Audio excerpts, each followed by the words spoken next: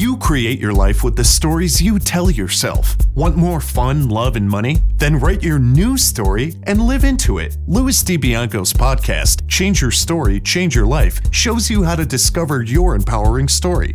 You'll meet many successful people who have created magnificent lives, even when the odds were stacked against them. Plus, you'll learn the secrets of great storytelling that can explode your business. And now, here is your host, Louis DiBianco. Do you know the person I'm about to describe?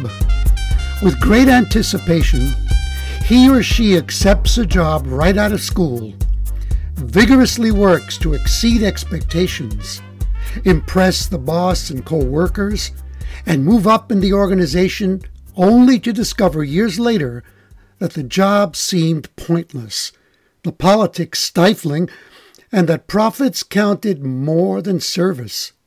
Even worse, that person feels trapped in this soulless employment for another 20 or 30 years.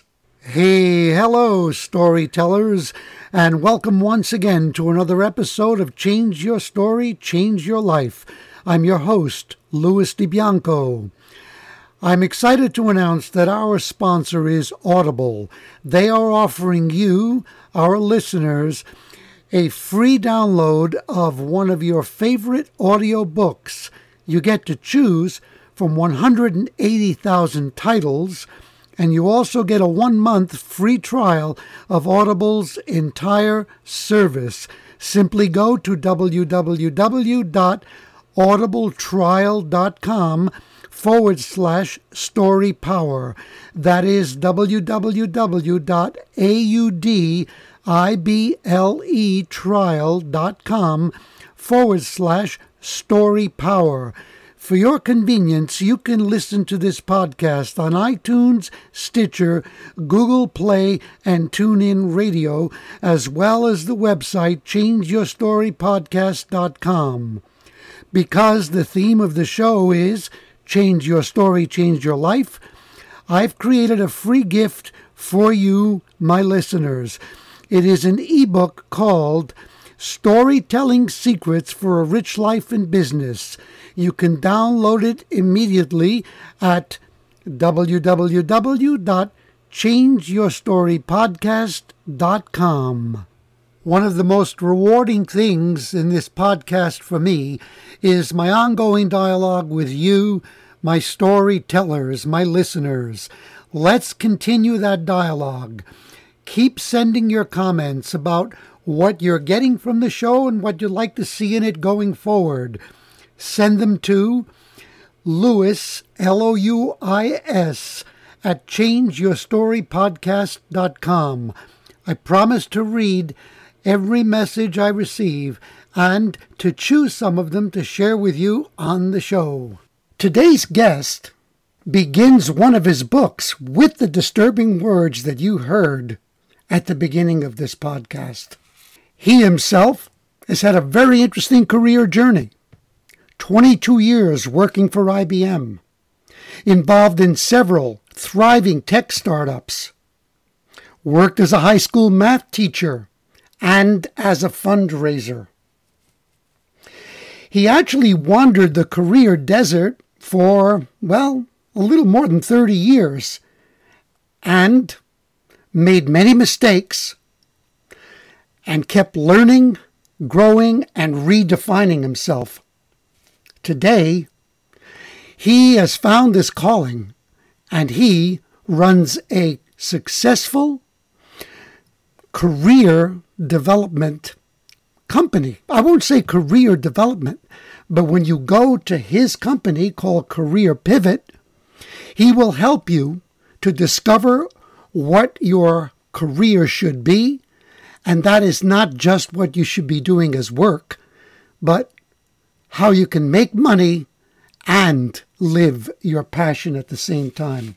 His company website, CareerPivot.com, has been rated by Forbes as one of the top 100 career websites online. He's written a fascinating book, which you've just heard a small excerpt from, and it's called Repurpose Your Career, a practical guide for the second half of your life.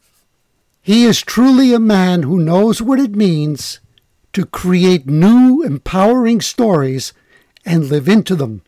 His name is Mark Miller. I'm really excited to have him on the show today. Mark, welcome to Change Your Story, Change Your Life. Well, it's great to be here. Thank you. We're going to start, imagine this, at the beginning. Okay. Where did you grow up, Mark? I was born in Bayside, Queens, New York City, grew up in Jersey, and went to high school in East Brunswick, exit 9 on the Jersey Turnpike. Oh, my God. I didn't realize that. I grew up in the Bronx.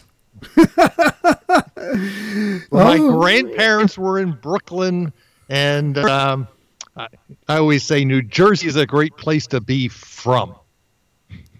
I say that about the Bronx. Yeah, I get you. I get you. So what was your childhood like? Oh, I was a very, very shy kid. I had a huge head of red hair. I was really skinny. When I was a senior in high school, I was made the state finals in the quarter mile in New Jersey, and I was 6'4" and 140 pounds, pale white with a huge head of red hair. I was not a chick magnet. You know what?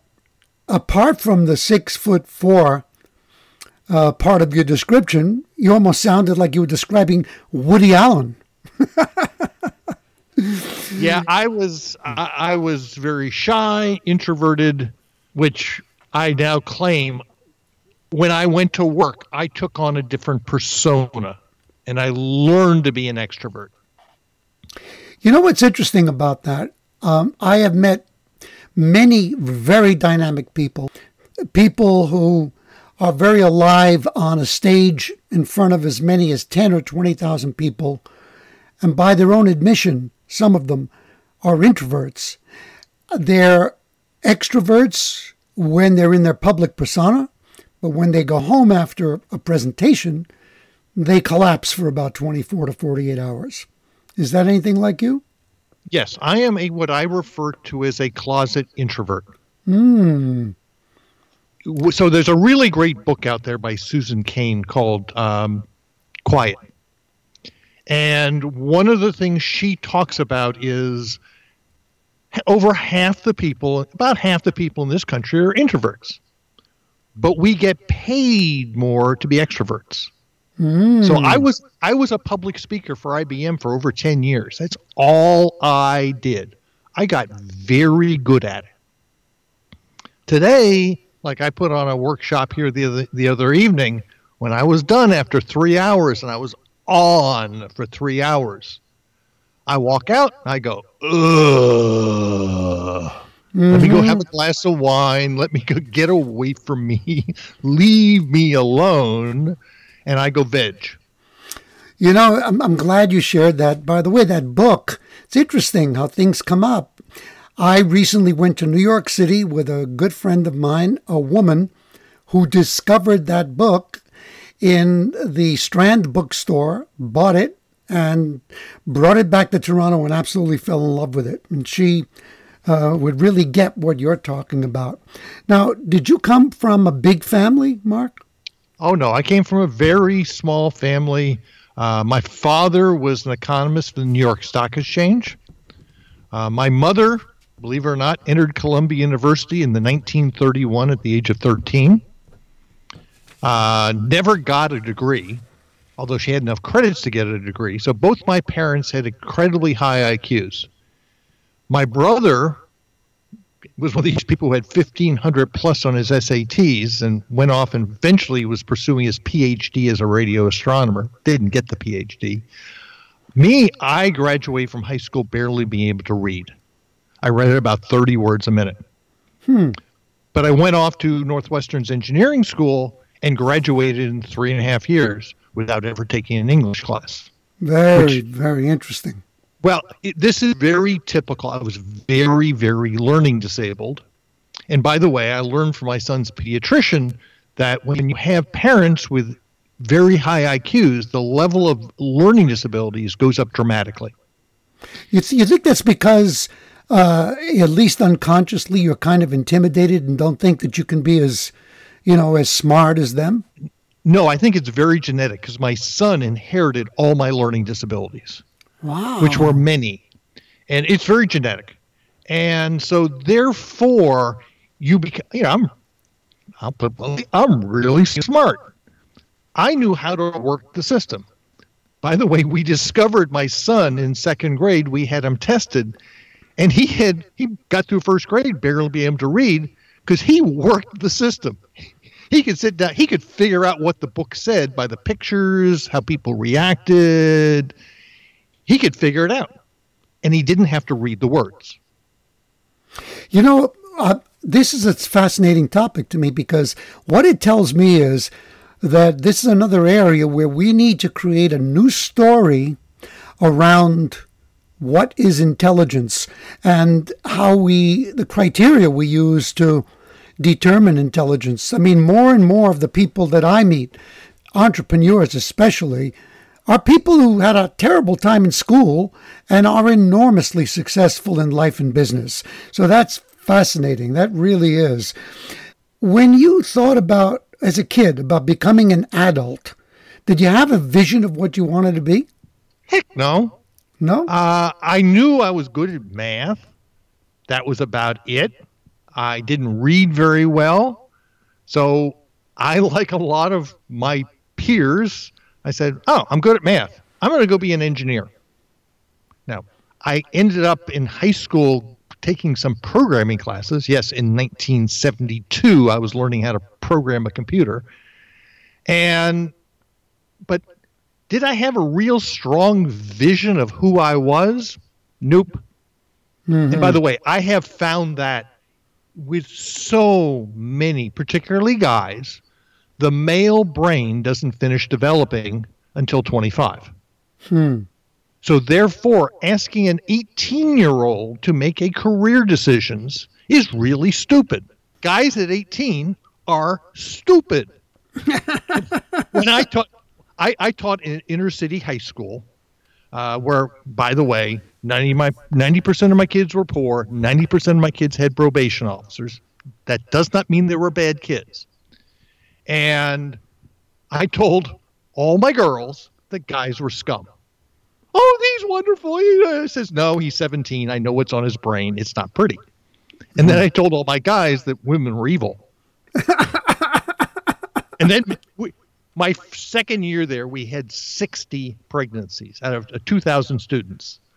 We had 29 freshman pregnancies. Wow. Different world. Mm-hmm. But yeah, and so that's the key piece. So like I'll use my son as an example, who's 32 now. I told him his freshman year when he graduated from high school, he's to go off to college. He went off to the University of Dayton in Ohio. And I told him, don't flunk anything. Don't take any advanced classes and just get through your freshman year. By the way, my son graduated in 4 years. Mm-hmm. All his buddies got on the 6 to 8 year college plan. And because all their parents pushed them to make choices that they weren't prepared to make. It's very interesting you mentioned about in the mid-20s where it hits, because I wandered around restless and not knowing what I wanted. When I focused on something, I was good at it, but very often it's still not what I wanted. And I discovered my love for acting in my mid-20s, and that's the career choice that the career path that I followed. So it kind of confirms what you're talking about. Now, who would you say influenced you the most when you were a young boy? Oh, probably my track coaches. I had a number of them in high school. And as I was trying to make decisions and I was floundering around, I got to college. I hated college. I found it very difficult. I was a horrible test taker. And again, I didn't read very well. So it was always going back to my track coaches, even after I got into college. They're the ones I went back to seek advice. They were essentially They were my secondary parents, you might say. They were my male role models.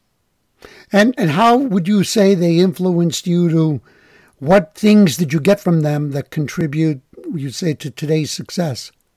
Well, number one, it was my ability or their direction for me to learn from what I was experiencing. So I have managed to flow from career to career. I'm on my 7th career, and I turned 61 this month, and I have been able to largely flow because I pay attention. I listen a lot, and admittedly, in fact, I'm writing a blog post right now on the personas or roles we take when we go to work. Mm-hmm. In other words, we are all actors at work. We all, when we go in there, we take on that persona, we take on that role, and at times, it really sucks. Mm-hmm. But I use example. When I went to work for IBM in 1978, I was developing word processors. I was being paid for the time a lot of money. I was 22. I bought my first house. And I hated it. Now, everyone told me what a great job I had, but yuck. But I took on that role and internalized it.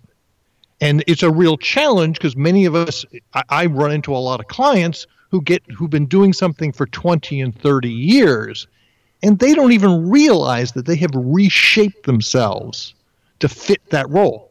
Mm-hmm. And by the way, they usually, by the time they reach their 50s, have made themselves miserable, even though they're very successful.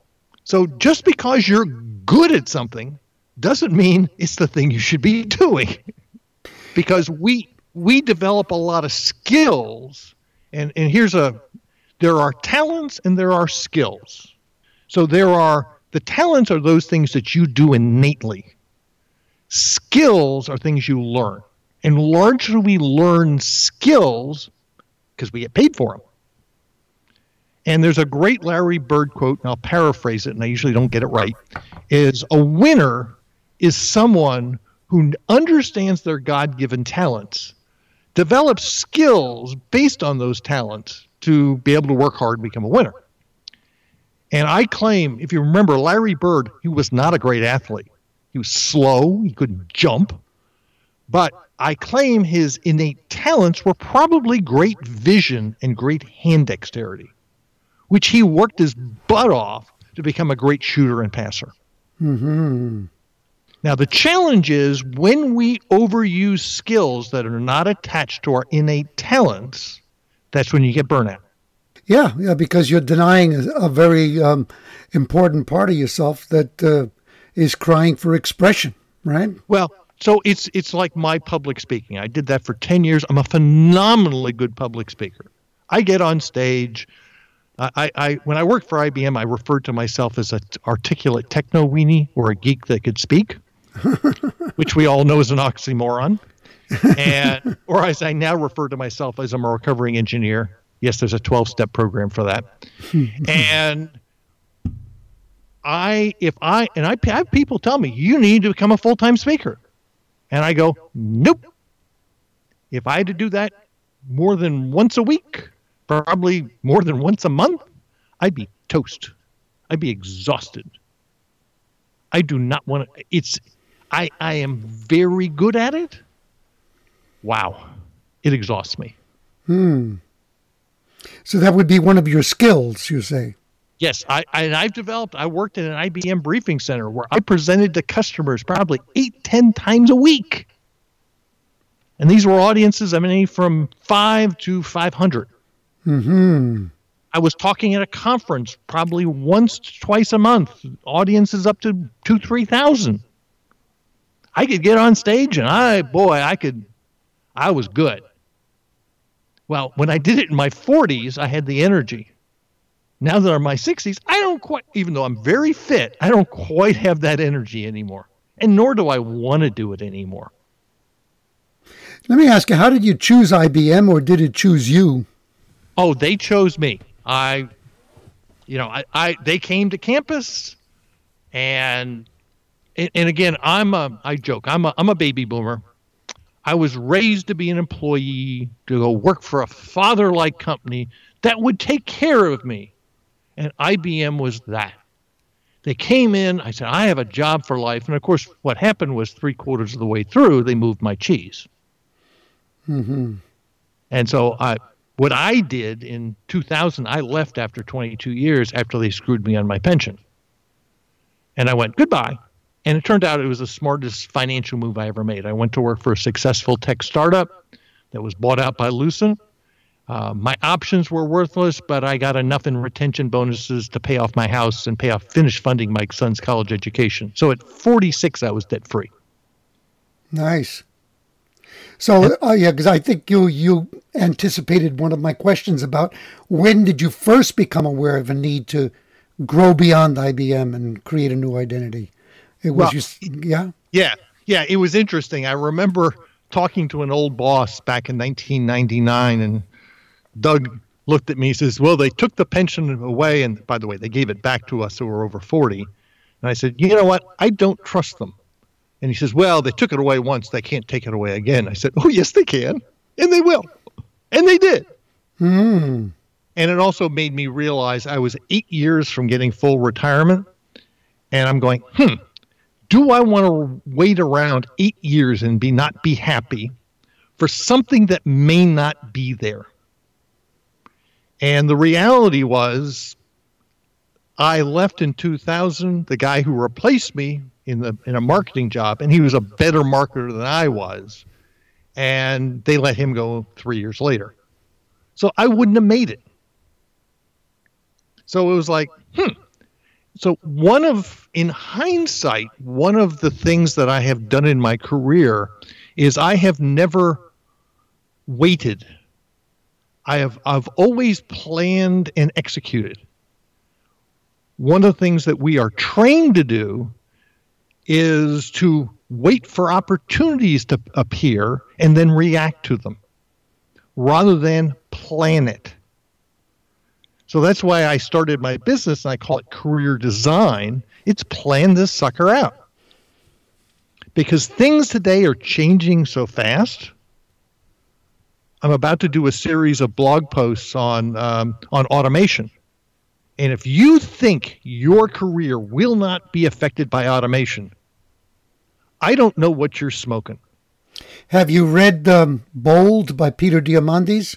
Yeah, I've read a couple of books, and there's some people like, I'll use the example. You're watching the NBA playoffs right now. As soon as the game's over, you'll go pop up the ESPN app, and there's a write-up within 10 minutes of the game. By the way, that's done by a robot. Mm-hmm.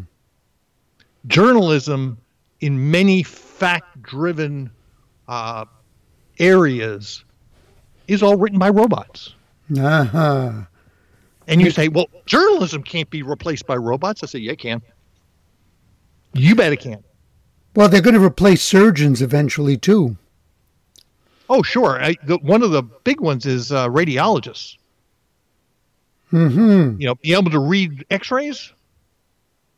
IBM's Watson can outdo most radiologists today. Mm-hmm. Yeah. So the idea is you have to learn to become nimble. And I wrote a blog post last year before called, Has Your Job Been Smacked? And SMAC stands for SMAC, Social, Mobile, Analytics, or Cloud. Those will touch everything. I totally agree. I mean, that's one of the reasons I'm so fascinated by the work that Diamandis is doing, because it's all about that. It's all about embracing the new reality and not only making the most of it, but enriching your life with it. Yes. Well, I'll put it bluntly. As a solopreneur, the technology tools I have available to me for very little is amazing. Well, Look what we're doing. We're talking over a free connection. Probably you're recording this with probably a $10 or $15 or $20 piece of software, and you are broadcasting it out to the world. And I don't know about you, but I am. My podcast is on Libsyn, and I think I pay $20 a month. Mm-hmm. This is really inexpensive. I know. And you're in Texas and I'm in Canada. That's right.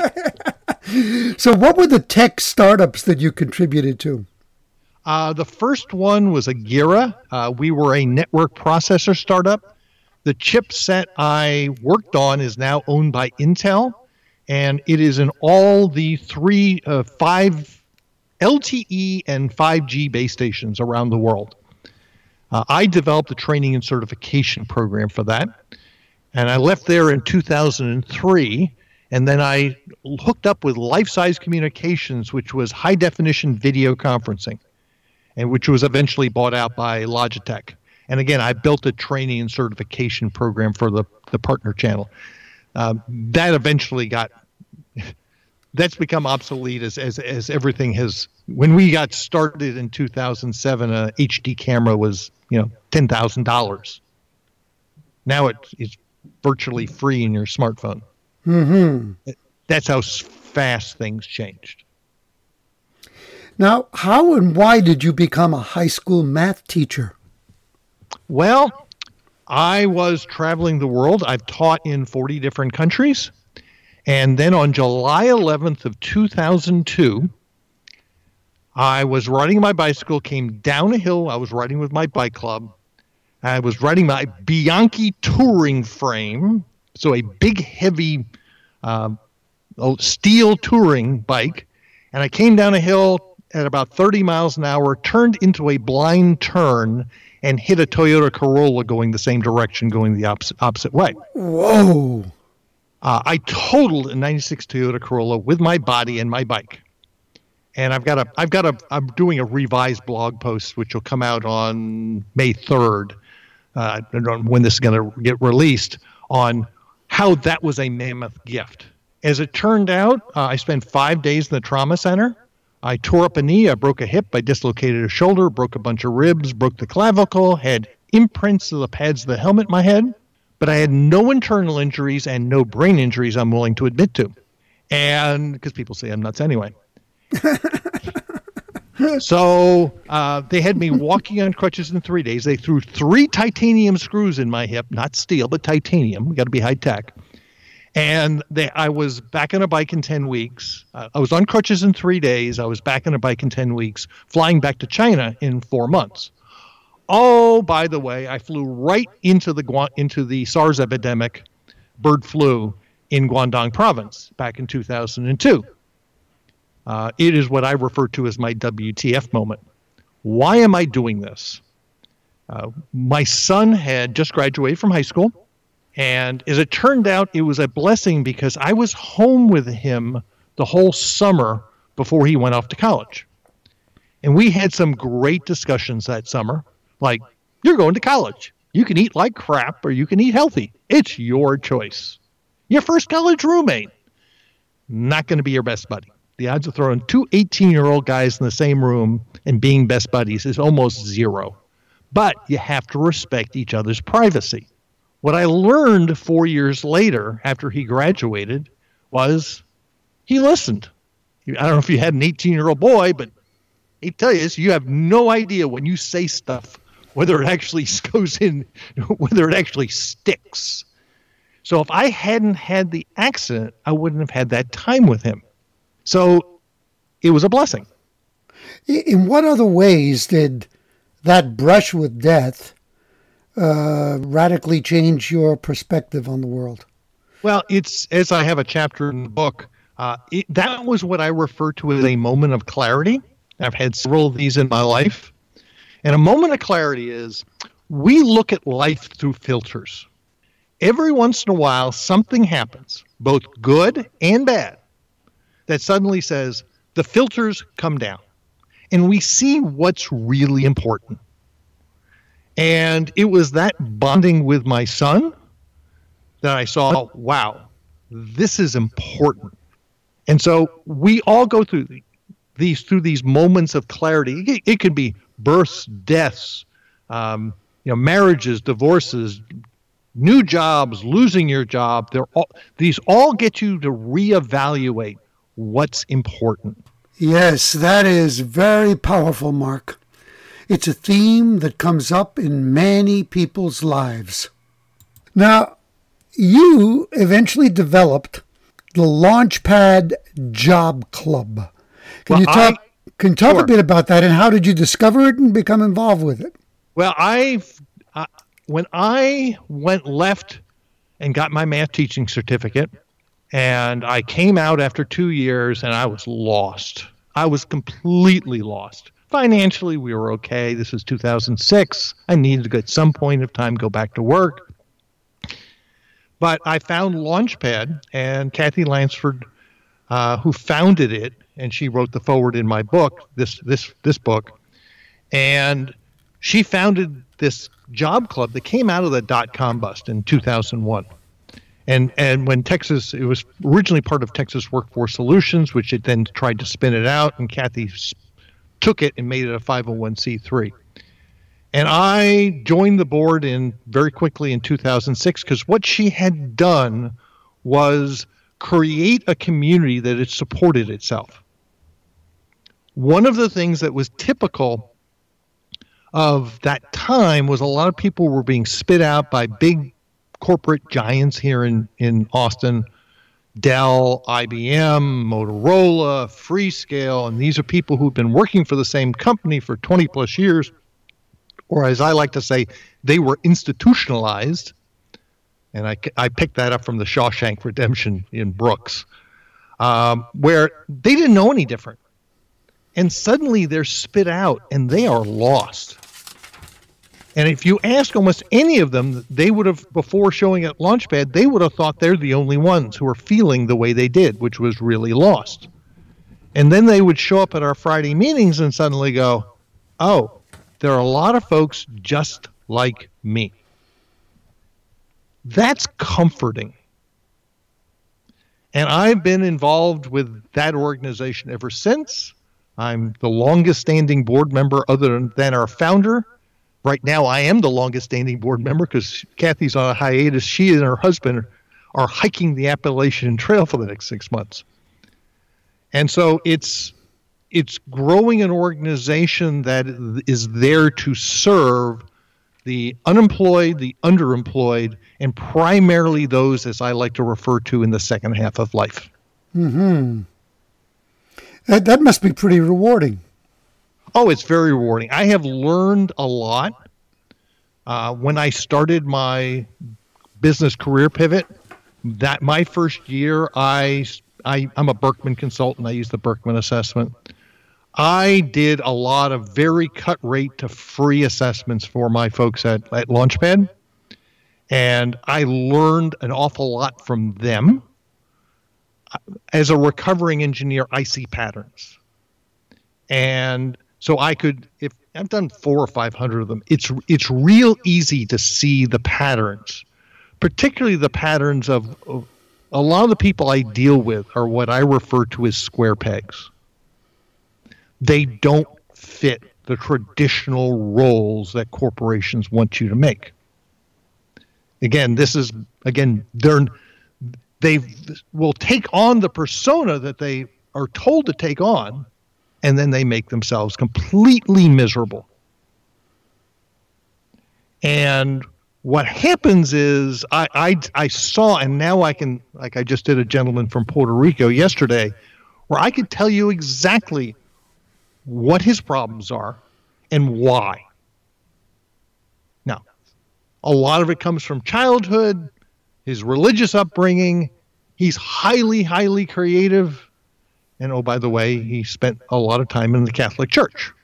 Mm-hmm. And he's a musician. And oh, by the way, there are two kinds of musicians. The classical musicians, which is real interesting. I wouldn't have known this, but when you're learning Mozart, there's only one way to play that. If you are playing the Beatles, There are lots of ways to play it. So the people who are classical musicians versus people who are in rock and roll and who are successful and like it are very different. Yet they're both musicians, and they're both very creative, but in very different ways. And so this is what I've kind of, as I said, it's kind of like the one movie, I See Dead People. I see patterns. I see patterns. By the way, that's my talent. That's wonderful. That is wonderful. And that you recognize it and you know how to use it to serve people. How do you define a career pivot? Okay. When we want to make a change, particularly in the second half of life, we have an issue. We have obligations. Many of us have mortgages, spouses, kids going to college. We're trying to save for retirement.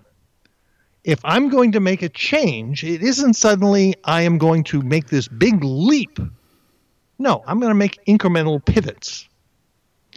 Now, what most of us do is, let me take a step back. All my career changes, and I've done 7 of them, have been what I call half-step career changes.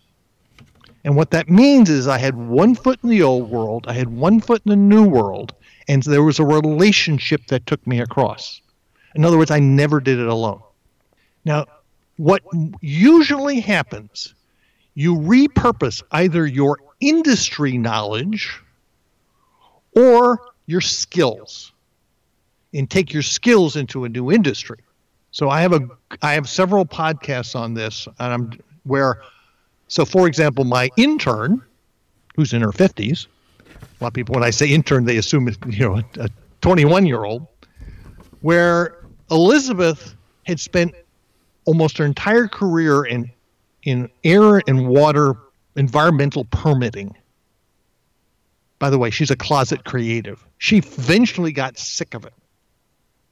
So what we did was, within her current company, she pivoted into a business development and marketing role. They allowed her to do that. There were a number of shifts in the company, but they allowed her to do that because she had the industry knowledge.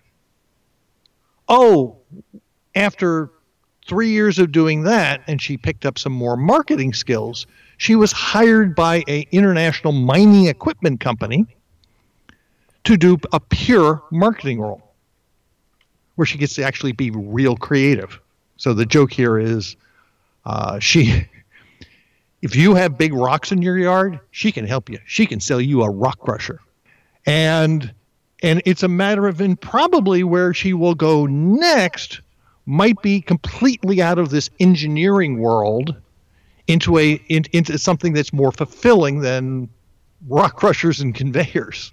And it's incrementally moving out. I've got another one where Mike Martin, who he spent his career as in industrial sales.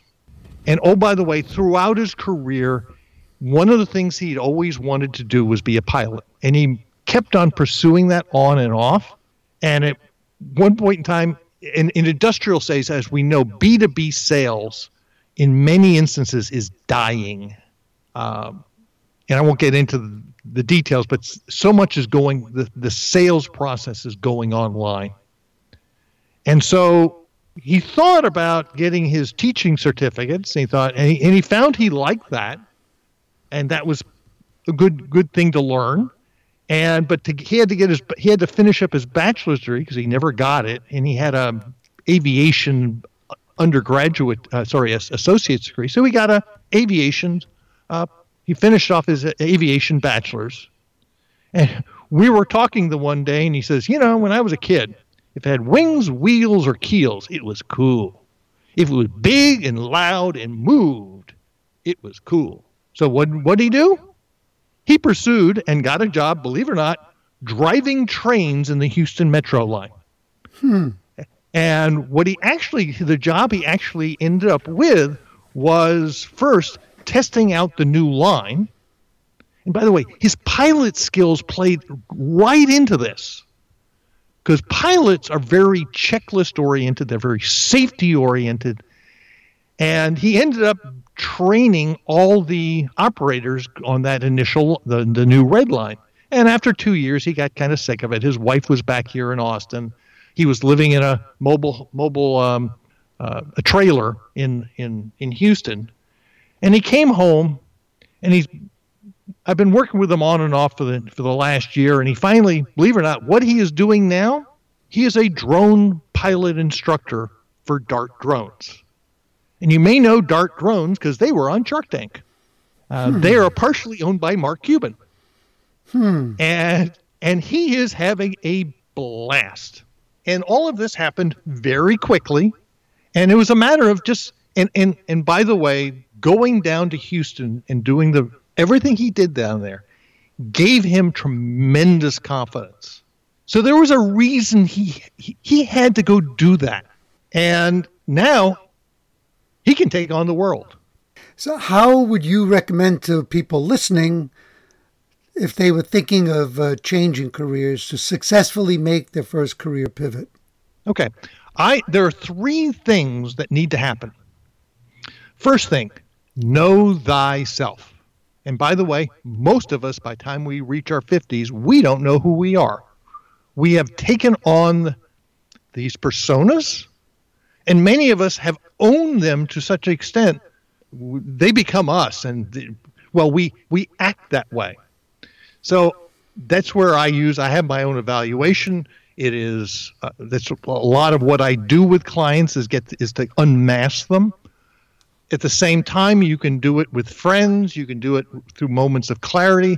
You have to figure out, and what I do is I use my assessments to poke you. I poke you in the underbelly to go back to the worst in times of your career and the best of times in your career and understand why. Because, by the way, a lot of us make the same mistake over and over again. That's what I refer to as career insanity. Einstein defined insanity as doing the same thing over and over, expecting a different result. It's kind of like I joke the fact that I've taken at least twice I've taken jobs that I knew I shouldn't have taken because I'd left jobs exactly like it previously.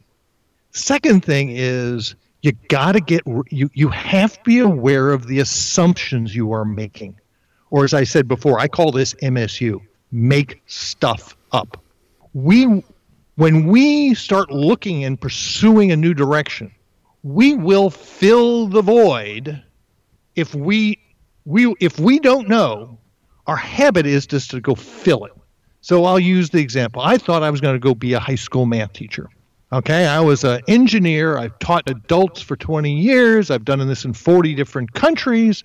There's a math teacher shortage. Of course they would want me. No, they didn't want me. They didn't want, in my cohort, any one of us who was a male and over 40, we couldn't get interviews. Why? We don't do what we're told. They want highly compliant people. And I got a lot of funny stories. I was mentoring my principal as we got a Gates grant for high school redesign. And she just assumed she's going to tell everybody what they're going to do, and they're just going to go do it. And I said, no, they're not. So similarly, when I went off to teach high school math, one of the other good ones was I just thought, well, I came out of the corporate world. When I get my new job in Austin Independent School District, I'm just going to sign up for their health insurance. This was 2004. And then I show up, I get my job. By the way, I only got hired the week before school started. And my payment, my out-of-pocket expense, was double my COBRA payment. I went, what? I had, take home of $2,500, $3,000 a month, and my out-of-pocket expense for my health insurance was going to be $1,000. Oh, I went and started asking other teachers. None of them insure their spouses or their children through the school district. Nobody does that. I just assume because that's what we all did in the corporate world. The third thing is build your tribe. Now, you're not going to do this alone. And I call your tribe is the 150 people who you probably know who can, if you went for a favor, if you asked for a favor, it would be granted. Now, the number 150 is also known as the Dunbar number. It's been scientifically proven that we can maintain a maximum of about 150 relationships. So the 5,000 LinkedIn connections I have, I'm sorry, they're not all part of my tribe. So you need to look at who is in your tribe, and then there's a subset of that, which is going to be your fan club. And the fan club is that small number of people who are just going to go, go, go, go. When you go down, that they're going to help you emotionally and pick you up. I can tell you, I would have not gotten through my first year of school teaching if I had not had my fan club. Mm-hmm. Right? By the way, first year as a school teacher is hell because you are doing something you've never done before every single day. Oh, and you don't get to repeat it for 1 year. It's hard. And then there's all kinds of other stuff layered on top of that. And so it's go out and build that support. Now, by the way, I'm a guy, I don't even like asking for directions, much less asking for help. My first year teaching high school, I was teaching Algebra 1, which I had a really good Algebra 1 mentor, and I was lost teaching Algebra 2. And I finally, after about 4 or 5 weeks, there was young lady Jenna, who's 27. I was old enough to be her father. I went over to her and I said, "Can I have your lesson plans, please?" And then what I did was I stayed 2 days behind her the rest of the year. And I played little puppy dog. And the reason why I stayed 2 days behind her was if I didn't understand something, I could always go watch her. In other words, I was no longer the expert. I was a guy in my late 40s.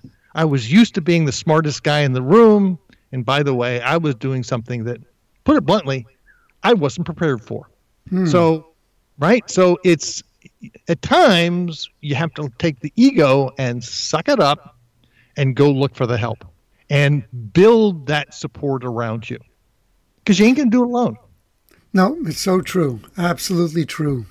Now, you use an expression called a generational echo. Define that for us. Sure.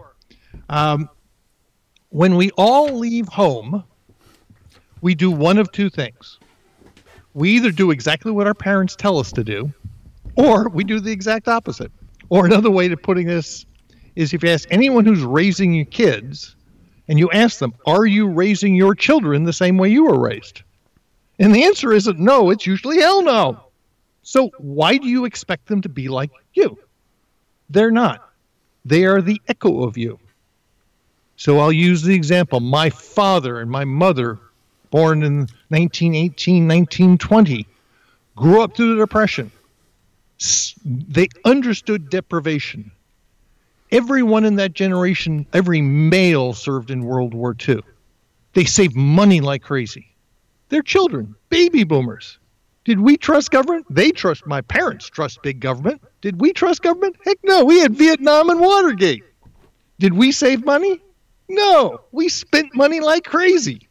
The technology that affected our generation, my generation, is 1969.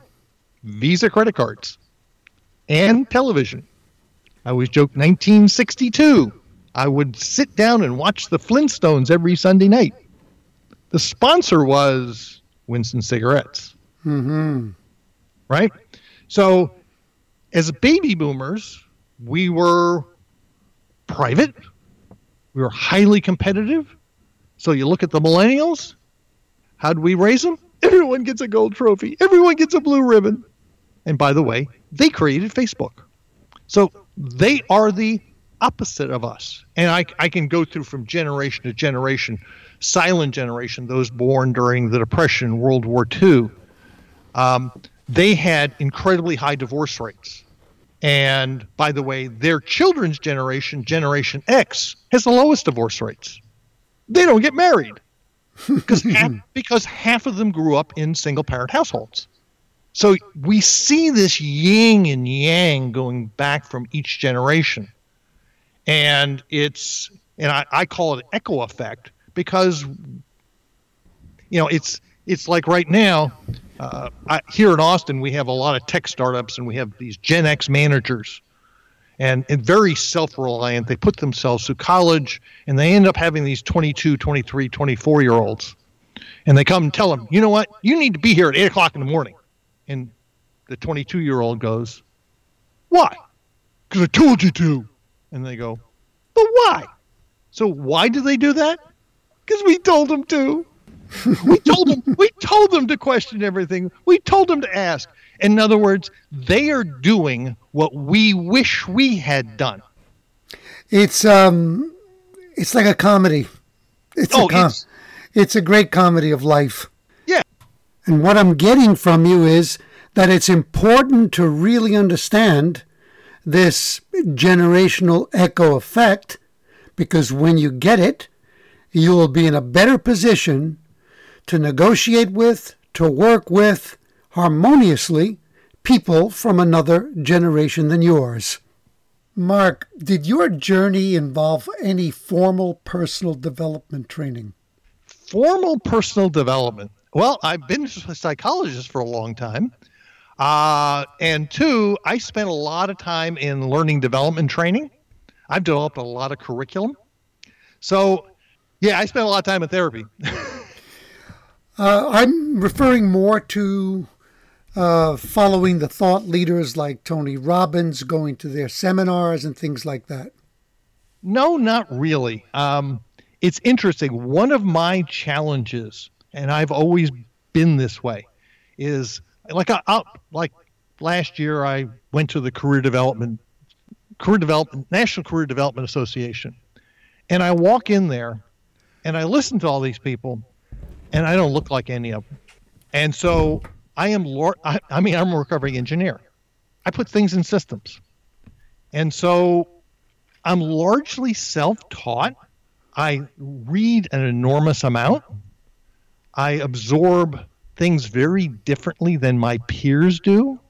It's similar. I said I use the Berkman assessment, and I get a lot of folks who come to me, and I've gone through a lot of Berkman training, and I'll get a lot of other curriculum. I don't like the Berkman. It's too complicated.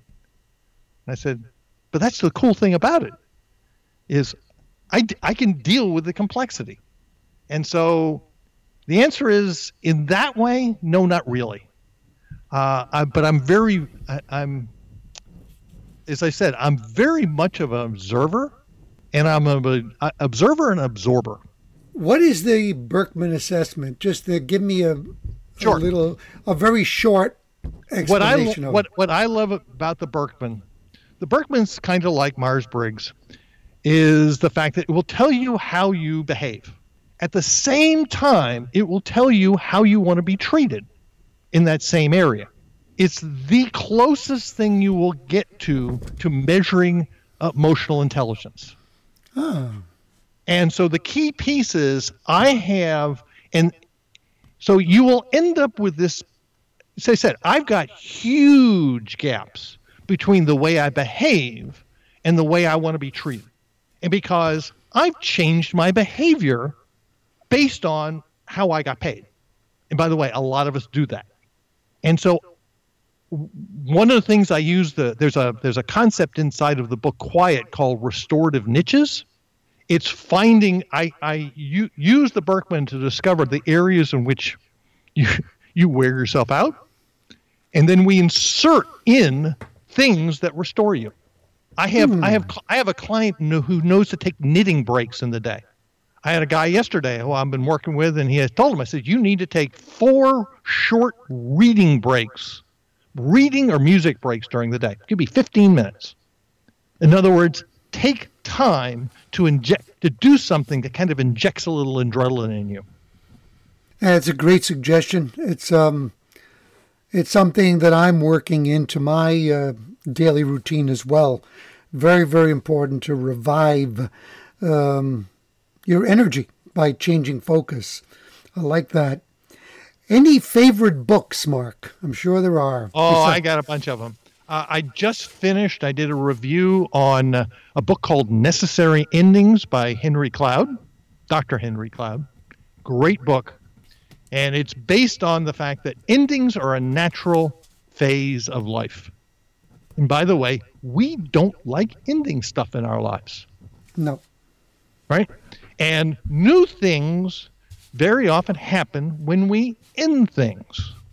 So that's a great book. The other one I love is, in my mind has gone, I love the book Quiet by Susan Cain. Mm-hmm.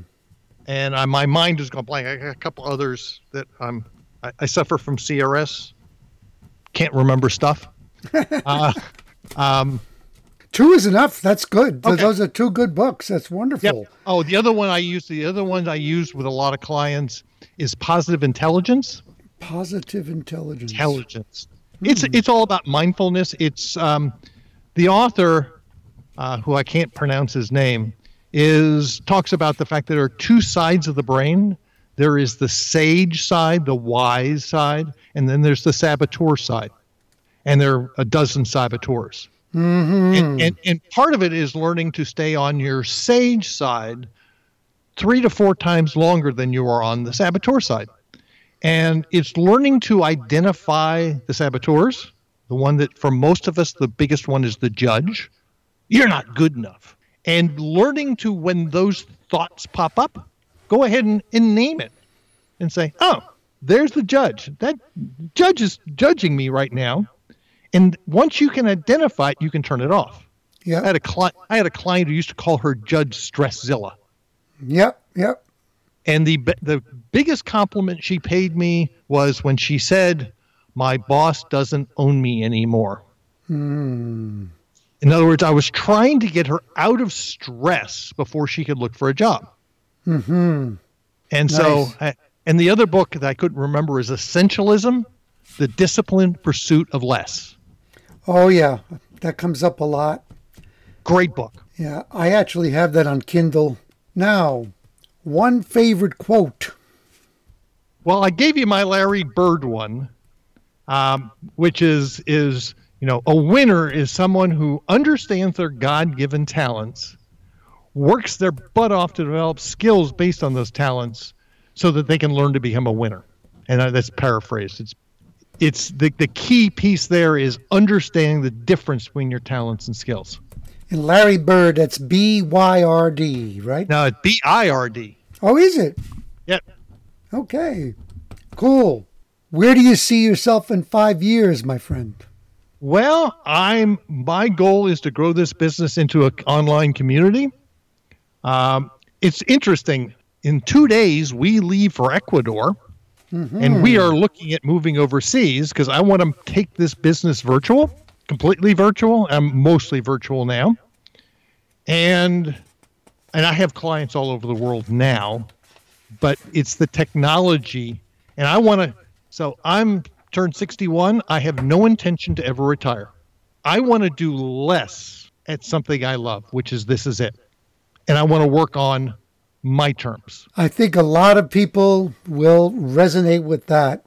And people remember Mark's book, Repurpose Your Career, A Practical Guide for the Second Half of Life.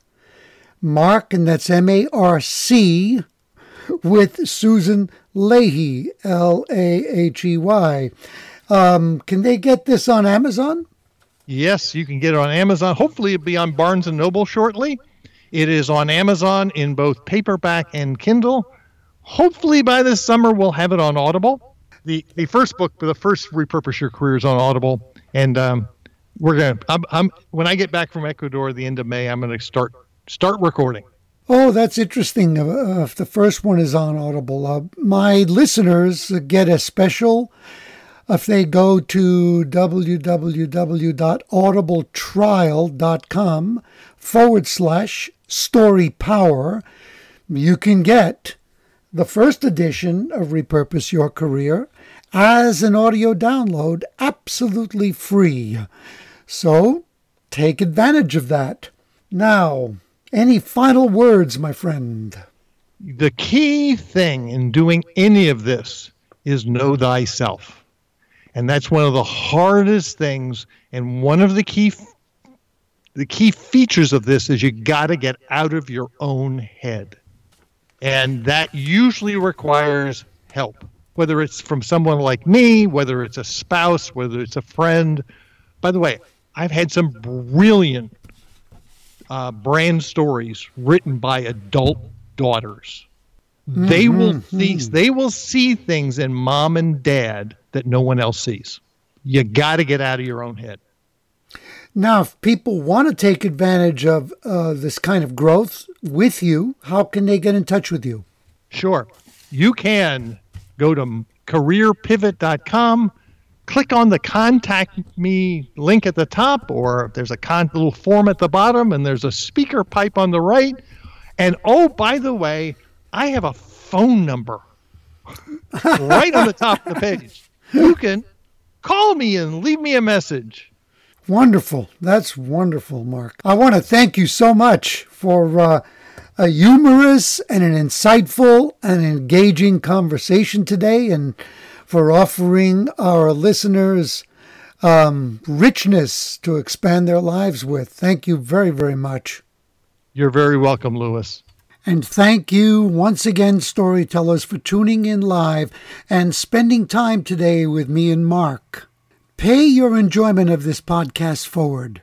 Let people know that they can hear it on iTunes, Stitcher, Google Play, TuneIn Radio, and at the website changeyourstorypodcast.com.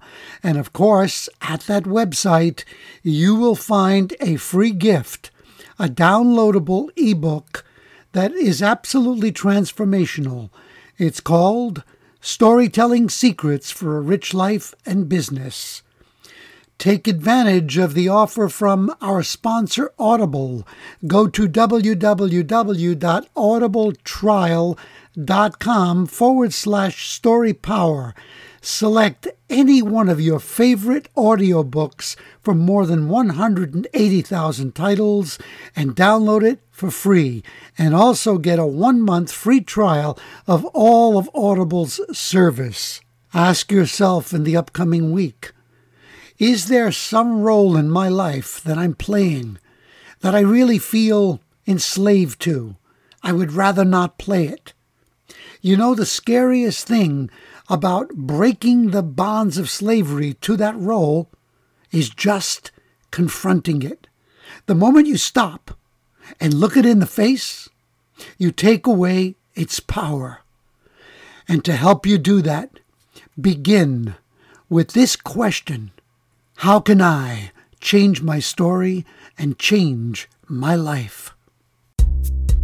Tune in to the next episode of Louis DiBianco's podcast. Become unstoppable as you learn to change your story, change your life.